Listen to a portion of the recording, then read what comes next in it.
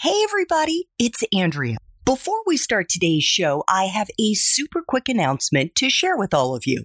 Beginning in April, I'm going to be launching a series of college to career live weekend boot camps to help graduating seniors as well as juniors who are confused about what jobs or careers they might want to pursue when they graduate.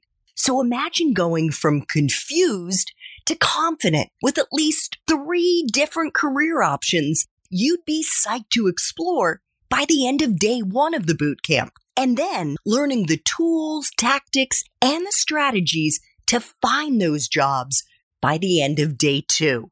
The boot camp is live and it's led by me over Zoom. And you can learn more about it at College to Career Academy. That's college, the number 2, career.academy. Or you can just look me up on LinkedIn and check out the featured section of my LinkedIn page. I can't imagine a better graduation gift for the college students in your life. Thanks so much for listening, and I know you're going to enjoy my next incredible guest. Hi there, I'm Andrea Koppel, and it's time for coffee, the podcast where you get to hear firsthand what the jobs and careers that interest you the most are really like. Hey there, Java Junkies. Welcome to another K-Cup mini episode of Time for Coffee. By the way, K-Cups come in 3 sizes, single, double, and triple shots, or roughly 1 minute, 5 minutes, or 10 minutes in length. So if you don't have time to throw back an entire caffeinated career conversation, these K-Cup mini episodes of T4C can give you a quick caffeinated fix, whether you're on the go or you only have a few minutes to binge. So grab your mug and take a chug, because it's time for a caffeinated career triple shot K-Cup with my guest, Galit Lahav. I want you to know, as I was preparing for this interview, I started learning about the research that the air that you breathe every day, known as systems biology, which I believe became an approach not that long ago, in about the year 2000, and it uses the power of systems thinking, and we'll get into that, across traditional disciplinary boundaries. But would you be kind enough, Dr. Lahav, to elaborate a bit more to kind of tease out how it works and why this field even exists? Yes, of course. So you're right. This is a relatively new field in the beginning of early 2000. And actually, the department that I'm in was the first department in the world, the first systems biology department in the world. And now, of course, there are many, many more. And so the idea is that all systems across biology, they share a same, what we call design principles, whether it's the human body or a plant or a microbe. And so if we want to understand how things operate, why disease emerge or how to treat disease, we need to look at the complex interactions of many signaling pathways and identify those principles, those mechanisms in a quantitative way. And so to do that, we have to merge biology and medicine with other disciplines such as engineering and physics and math and computer science, and use them to very accurately understand how our body operates and predict how it will operate under different conditions or disease or health conditions and or treatments. Love it. Now, at your lab at Harvard Medical School, your systems biology lab, where you are the Novartis professor of systems biology and the chair of the department, you've been doing some absolutely fascinating research into why individual human cancer cells often show different responses to the same treatment. And that is so that you can actually identify new therapies to increase the likelihood that anti-cancer drugs will be more effective. Is that an accurate overview? That's a very accurate overview. It's exactly right. What we do, we take cancer cells and we treat them with anti-cancer drugs or radiation. And many times we see that even though they're all identical, they behave differently. Like some of them will die in response to the treatment, and some will survive, or some will stop grow for a certain amount of time and then continue to grow. So we're very very interested in kind of going into the decision making of each individual cell and understand why it varies so much and how we can control it. And it involved you actually pioneering new approaches for quantifying the behavior of what's known as P53, which is a protein in single living cells. Can you elaborate on why P53, why this protein is so important? Yes.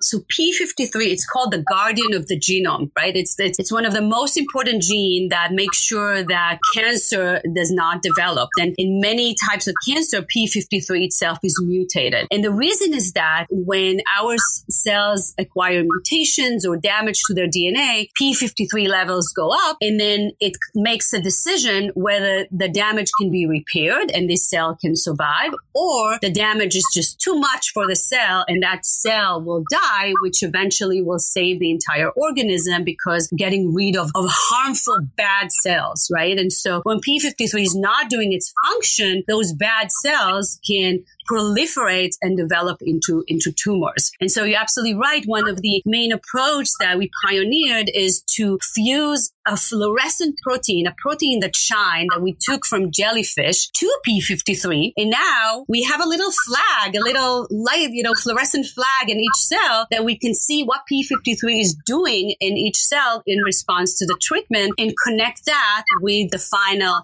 outcome of the cells, and then we can control it and change it, and it's beautiful and a lot of fun. Oh my gosh, you took a cell from a jellyfish as a way to have like a little flashlight on each? Yeah, it's a gene called green fluorescent protein. It has been widely used in microbes, and we were the first ones around in early 2000 to fuse it to a human gene and create videos in real time of how P53 fused to this fluorescent gene behaves in human cells. So most studies prior to your work were kind of looking at many cells together. Right. But what you did, the pioneering work you did, was to focus on a single P53. How is that different from other research that happens in laboratories like at NIH and others that may not necessarily be systems oriented? You're absolutely right. Prior to our work, everyone that looked at P53, they just took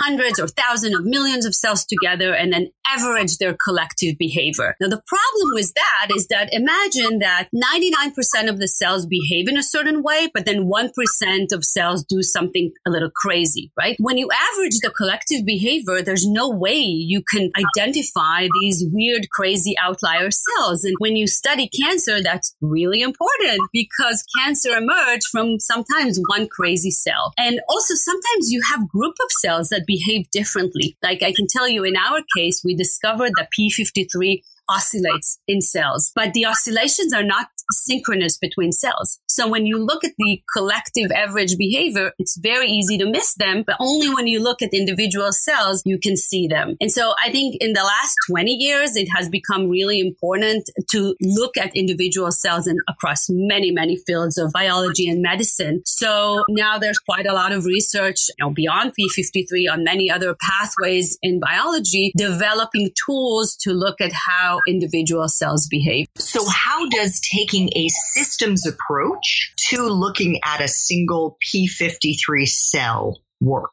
So when we collect these movies of P53 from hundreds and thousands of cells, we get trajectories of their dynamics over time. And these are messy and complicated. And then we need to bring tools from math in order to create mathematical modeling and complicated statistical analysis to extract features and principles from these dynamics. Like I mentioned, the oscillations, we are working toward understanding what's critical in these dynamics. Do cells read the frequency of the oscillation? Do they read the amplitude? Do they read the integrative level? And to understand how information flows from proteins that regulate P53 and downstream to what P53 regulates. And so collectively understanding the system through capturing thousands of different dynamical behavior of P53. So what are you doing right now in the lab? And